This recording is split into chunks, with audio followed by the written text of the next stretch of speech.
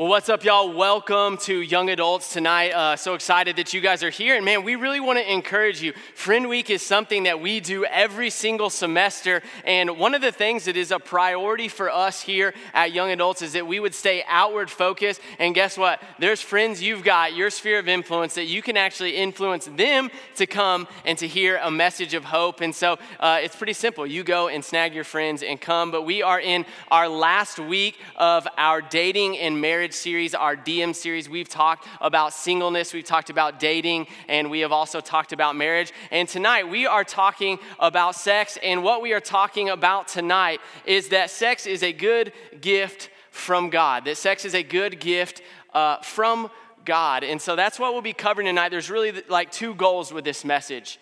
The first is this, is that we would understand God's design for sex. And the second is this, is that you would be freed from any just weight of sexual sin in your life, that you would have some resources, some guidance in how you can have victory in this area of your life. And our goal here at Young Adults is that as you enter into relationships and as you get married, is that you would actually have a healthy sexual relationship with your spouse, and that we believe that is a good thing. But before we dive into really more of that conversation specifically, I think what we have to do when starting out a conversation like this is we have to understand, who did God create us to be, and how does God view us? Before we can understand how we are to view the gifts that he has given us, we have to understand how God sees us. So I'm going to ask you to follow along with me. We're going to be in Psalm 139, which is one of the most popular psalms in the book of Psalms, and one of the probably the most popular passages of scripture that there is. And so we're going to be in verses 13 through 14. And it says, "For you formed my inward parts. You knitted me together in my mother's womb. I praise you, for I am fearfully and wonderfully made. Wonderful are your works. My soul knows it very well." And so as we read that, we start to see, how does God view us? He created us for a reason, for a purpose, but how does he view us? Is that we were fearfully and wonderfully made. That actually every single one of you in here, every single one of you who is watching with us online, before you ever took a breath on this earth, is that God already had a plan for you and created you intentionally to be the way that you are. He knitted you together in your mother's womb. That your life matters, it has meaning, it has value, and it has purpose. And I love how it says in verse 14, it says, I praise you, for I am fearfully and wonderfully made. So what that tells us is that as we understand who God has created us to be, it should actually turn us to praise in our lives. And what does that look like? That's kind of a church word, right? What does it mean to praise God? I mean, it means to worship him and do what we just did. But it also means this. I think we praise God. I know we praise God whenever we are obedient to his word.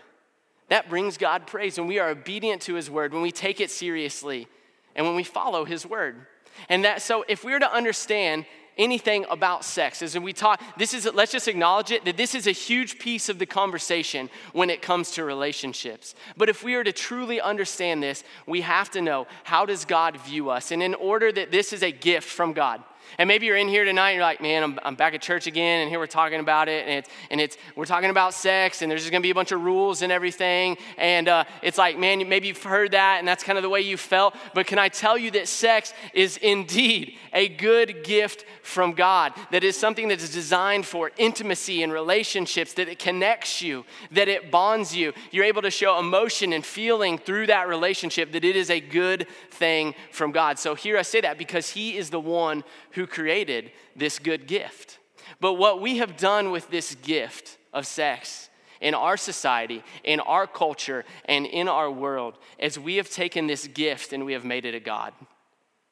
We have taken the gift of sex and we have put it in the position of God. What do I mean by that?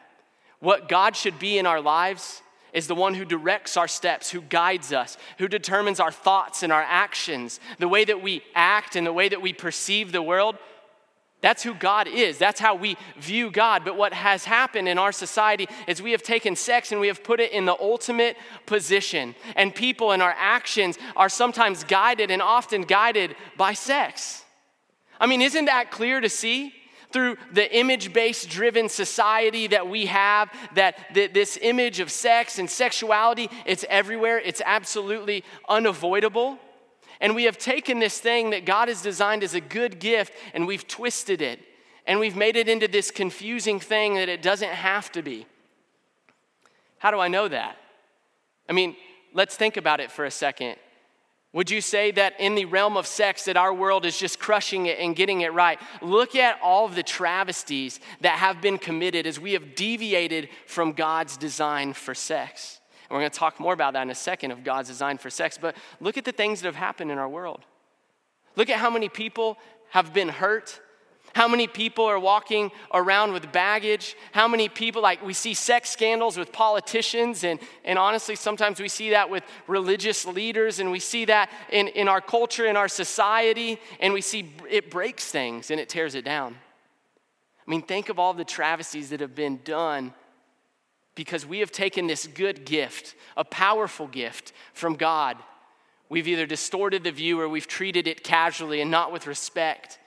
And therefore, we reap the consequences. Think of the entire Me Too movement. That there are people that have this need to share the hurt that has happened in their lives is very wrong, right?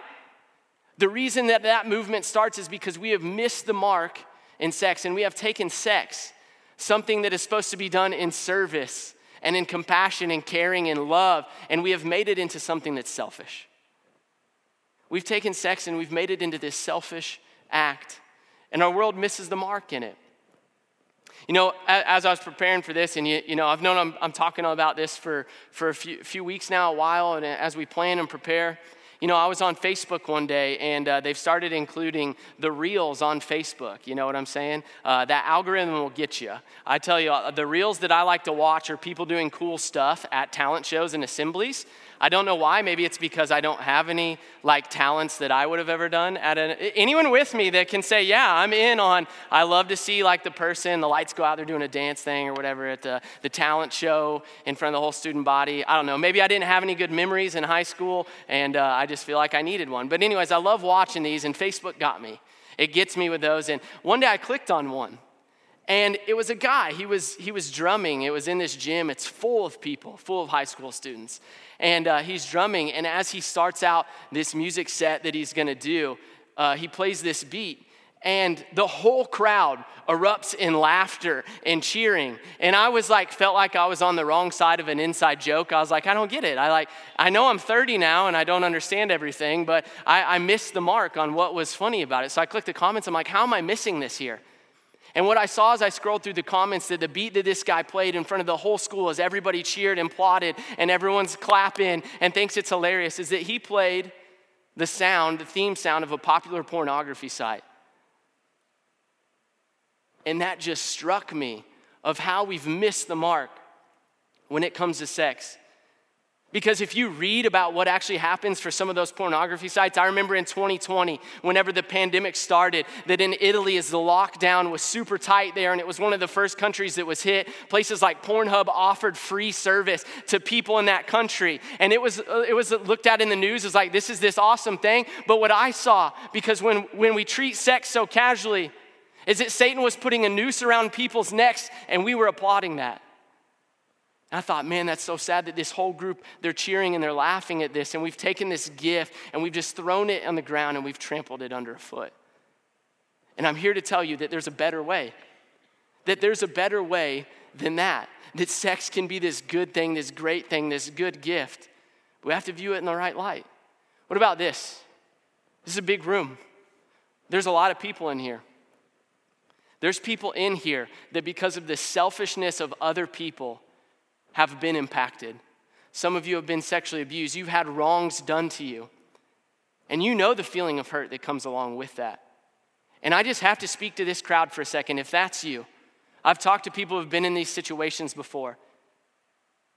And there is a hopelessness outside of a relationship with Christ. But when there is a relationship with Christ, God can actually rejuvenate you, restore your soul, give you peace, give you hope. You don't have to feel like broken goods, that you can actually be restored and you can have healing from that. And I believe that God can do that for you. I'm not saying it's gonna be easy, but that's why community matters so much, that you have people you can share your story with that can help you process through these things. And what happened to you was not right.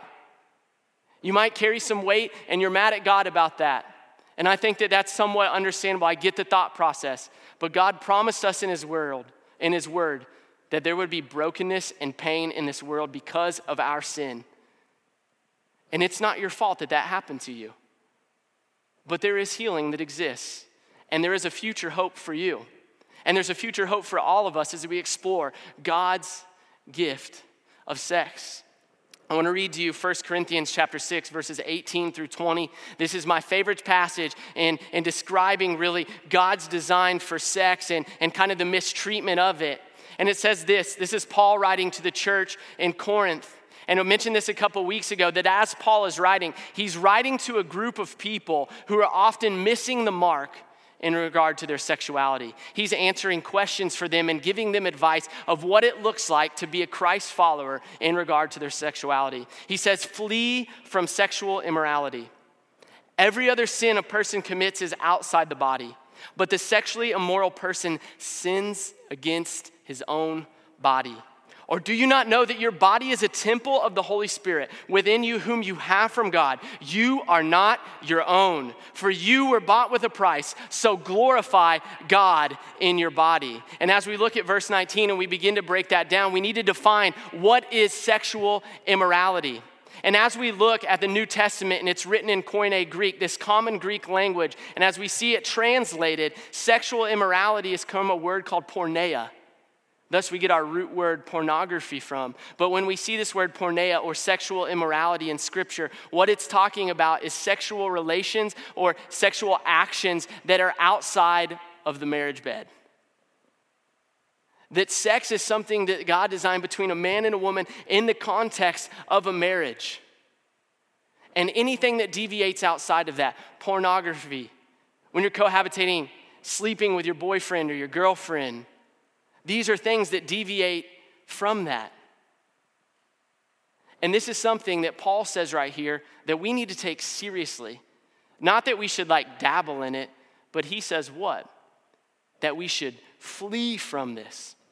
We should flee from this. And so what is God's design for sex?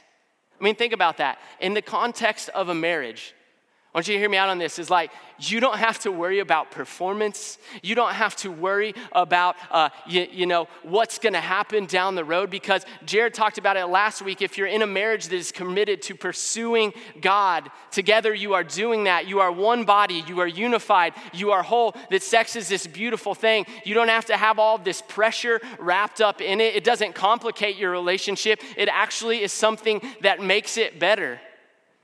And can I tell you, those of you who are engaged and about to be married, or anyone who's married in the room, and as you seek these things, that sex is actually better when you're doing it in an act of service to your spouse. When you treat sex not as selfish of what I can get out of it, here are my preferences, here are the things that I like, but when you treat it in a manner of how can I serve my spouse, how can I love my spouse, how can we honor God together and show love to one another, do you know how much of a safe environment that is and a healthy place to be? And one that you can look forward to and celebrate, and you don't have to feel bad later. That is a beautiful, beautiful thing. But sexual immorality is the opposite of that. And Paul's words here are strong because with this awesome gift, the opposite is true, that there's a lot of hurt and a lot of pain that comes with it. I already mentioned before, we've talked about singleness already. We talked about dating. We talked about marriage. Sexual immorality, sex outside of God's design ruins those things. It ruins it. If you're single, we talked about it, is that you are supposed to be fully devoted to God, pursuing Him, serving Him, on mission for Him. If you are engaging and choosing to engage in sexual immorality, what does that do? You can't serve two masters, right? You can't be fully committed in just choosing to live in this sin and not fight against it. It ruins singleness for you. if you are addicted to pornography and you're not fleeing from it, you're not fighting to get help, you're not fighting to eliminate that sin in your life, if it's not possible for you to be the person who you are looking for is looking for. You don't want to, I can tell you this, you don't want to take that into marriage, I promise you that. It ruins your singleness. What about your dating? Sleeping with your boyfriend or girlfriend, I understand the temptation is real. I understand, even for those of you who are engaged, that temptation to just go ahead and be disobedient to God is so strong. But it will not set you up for success in marriage. Because guess what? Sex is the easy part of marriage. The hard part is being committed to each other day after day. Husbands, loving your wife as Christ loved the church. Wives, submitting to your husband, allowing him to lead. Those are the hard things. Those are the tough things in marriage. And if you cloud that dating scene with that, it's only going to get more complicated. And much less than that, like let's look at the science behind it. When you engage in sexual activity with someone, endorphins are released in your brain, right, into your body that bond you and connect you with somebody. Do you know how much harder is that as you're dating and hopefully with direction, right? If you're dating with direction and you're engaging in that activity, and you're bonded to this person, and what if this relationship isn't where God wants you to be? Do you know how much harder it is to exit that relationship because you have not maintained purity? I'm not saying it's easy, but I'm saying it makes things more difficult. What about marriage? If we look at it, sexual immorality in marriage, we hear all the time stories of husbands cheating on their wives and wives leaving their husbands and the pain that brings. Many of you know I was in public education for a long time. It's sad to see a family walk through this. It is absolutely heartbreaking because our sin always has a ripple effect. And that ripple effect not only affects those two people in the marriage setting, it affects their children, it affects their family, it ruins things. And that's really tough. Sexual immorality, it ruins singleness, it ruins dating for us, and it also ruins marriage. Here's the deal though. Paul kind of talks about that every other sin a person commits is outside of the body. But the sexually immoral person sins against his own body. There's a different weight to it. And we know this. I mean, if we really knew, everyone in here, most of us have struggled with sexual immorality at some point in our lives. And it's not a great feeling. In an act of transparency, I'll tell you this story. When I was dating my wife, I remember this conversation before we were ever engaged, before we were ever married. One time, in a moment of weakness and not having boundaries and guardrails set up that I needed, I saw some photos on Instagram and I chose to engage in those. And I remember the weight and the feeling with this girl that I was in love with, like I felt as if I had cheated on her. And honestly, I really had in that sense. Like the weight of that was so heavy. I remember exactly where I was when it happened. I remember exactly where I was when I confessed this to my now wife, my girlfriend at the time. Guys, can I tell you, you don't want to ever hurt somebody like that. That is not a good feeling. But that's what sexual immorality does. Because we live in a culture, Pastor Eddie says this all the time, that baits us to the edge and then chastises us when we cross the line. We live in a society that baits us to the edge, but then chastises us when we cross the line. Satan is a master at making it feel like it's not a big deal until it's a big deal. He's conniving, he's cunning. He came to steal, to kill, and destroy. He's a liar and a thief. He wants to rob that from you. That's why I think of 1 Peter 5:8. We've got to be sober-minded and be watchful because our adversary, the devil, prowls around like a lion seeking someone to devour. We have to be on guard. We have to be on the lookout for those things because what the world preaches to us and teaches us many times is this is not this big deal. We see it in sitcoms as it's happened throughout the years. It's this casual exchange and there's no hurt and there's no pain with it. It's just bodies touching bodies is nothing. It doesn't matter. You're just looking at a screen. There's no weight to that. But every single person in here who's engaged in it, you know that feeling of heaviness. And I think oftentimes where that leaves us is, we just we're kind of gross, right? We feel this just weight on us. We don't feel clean, pure, holy. You know, I look at this as like, man, I wouldn't want to drink that water. I don't want to like put that in my body. And I think that's the weight we feel oftentimes after we've engaged in sexual immorality, is we feel like this. And oftentimes we don't want to feel like that. We don't want to feel unclean. But that's where it leaves us when we don't follow God's plan. So you might be sitting there and you're like, man, this is heavy. I'm with you. This has been heavy so far. This is a heavy message so far. But I want to tell you that tonight, there is great hope. No matter where you've been, maybe you're someone who's never struggled with this, man, praise God for that.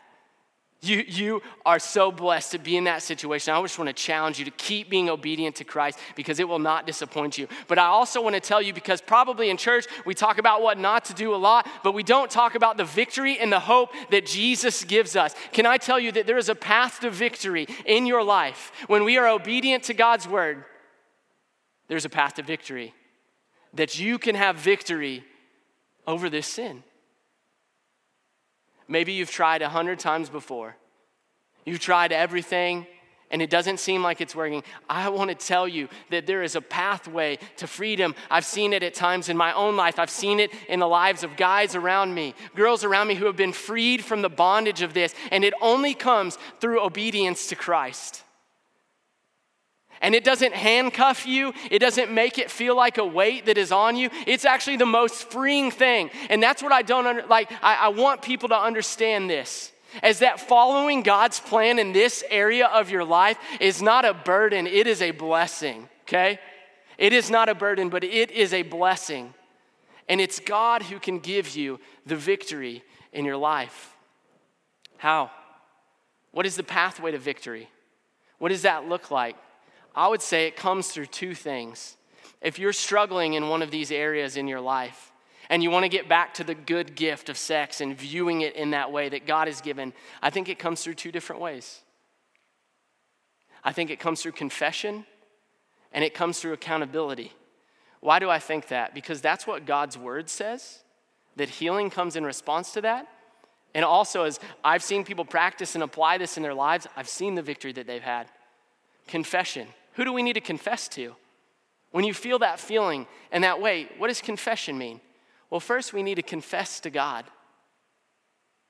1 John 1:9 says, if we confess our sins, he is faithful and just to forgive our sins and to cleanse us from all unrighteousness.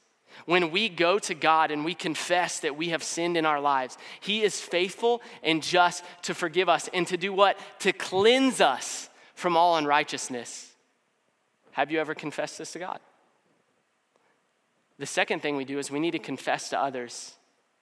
James 5:16 tells us to confess our sins to one another and to pray for one another so that we may be healed. Because the prayer of a righteous person, the prayer of righteous people, has great power as it is working. That something changes. It happens when you air this. And it's not just in regard, this isn't just an attack plan for sexual immorality. This is an attack plan for every sin in your life. Pride, anger, whatever it is. That confession is an act of humility. Nobody likes it. I've never liked confessing that. No one wants to, we don't look forward to that. But confession is powerful. And there is no victory without confession.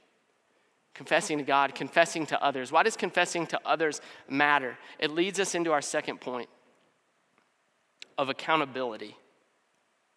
We were not made to do life alone. Why do we gather on a Tuesday? Why have we pushed groups so hard every single week that you need to be in community as a young adult? It's because you were not made to do life alone. You cannot fight a battle by yourself. If you're trying to lone wolf this and be a warrior and just mental tough your way out of it, it's not going to happen. You need the help of God. You need the help of others. Coco, who's on staff here with us, and she has a phrase, she says that sometimes we need to borrow other people's faith. That's where accountability comes in. Because when you're at your breaking point, when you're at a pit of despair, when your life is a train wreck, you're at rock bottom, you need someone else to have a vision for your life and to see in you the victory that God can provide. And sometimes you need someone else telling you that. That's why community matters. So if you're here and you're not in a group, these pews are great and all, but you need to get in a group of people that you can share with, that you can be open with, that you can be transparent with, so that you can have victory. You need accountability. Scripture tells us that as iron sharpens iron, so when man sharpens another, one woman sharpens another, as you spend time with other believers, you will actually be molded and shaped to become more Christ-like. That as we, all through the book of Proverbs and in Psalms in many places too, we see the value of seeking wise counsel and seeking wisdom. That when you surround yourself with a community of people who are pursuing God, they're able to speak wisdom into your life. That's why that accountability matters so much. Confession and accountability are a pathway to victory. And I'm not saying that it's going to be easy, but it will be worth it. And maybe you're in here and you feel as if I've tried everything, I've gritted my teeth, I've been there before, but I just can't seem to change. What does verse 19 say? Paul says here, he says, or do you not know, in 1 Corinthians 6:19, he says, or do you not know that your body is a temple of the Holy Spirit within you, whom you have from God? That when we accept Jesus as our Savior, something incredible actually happens where we have the Holy Spirit dwell within us, giving us strength and power. Acts 1:8 says, but we will actually receive power when the Holy Spirit has come on us. So you're exiting, right? Just trying to do this on your own and willpower yourself, but you actually have the power of God within you, helping you to overcome and to make you more Christ-like. And that is something that as you're in the depths of those struggles, you have to remember that you can walk by the Spirit and you will not gratify the desires of your flesh. That you will not gratify the desires of your flesh by walking by the Spirit, that it gives you power and strength to do what you cannot do on your own. The pathway to victory comes through confession, and it comes through accountability. And in verse 20, I'm not sure if you caught this earlier as we broke this message or this passage down. What does it say? It says, "For you were bought with a price."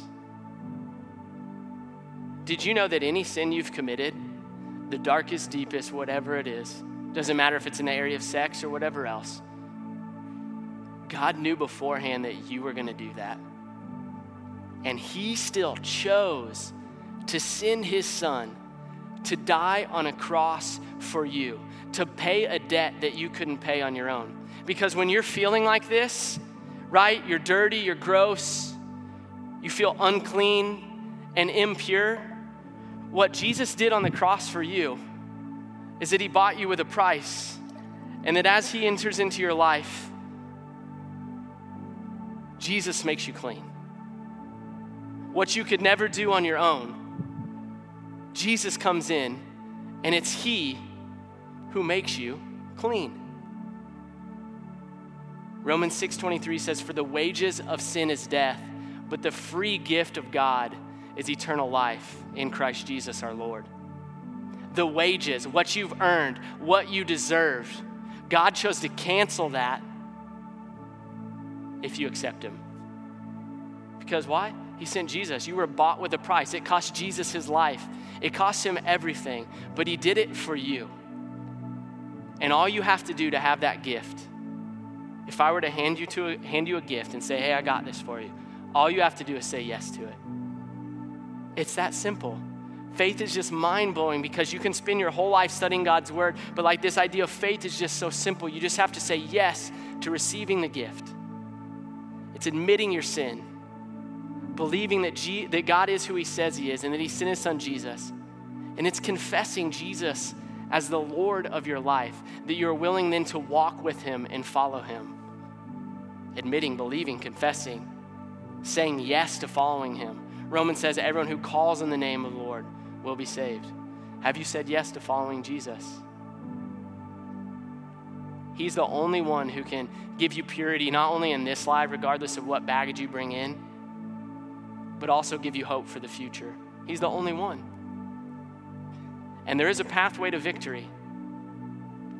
And sex, I think, is very simple when we understand it as a gift from God. It doesn't go in the place of God. It's a gift from him. One that we can use, one that we should use, one that we can enjoy. Man, that's awesome. I feel like that's a little more simple than what the world tells us. It's a good gift. It's got parameters, but they're good things. I want to ask you guys to bow your head for just a second.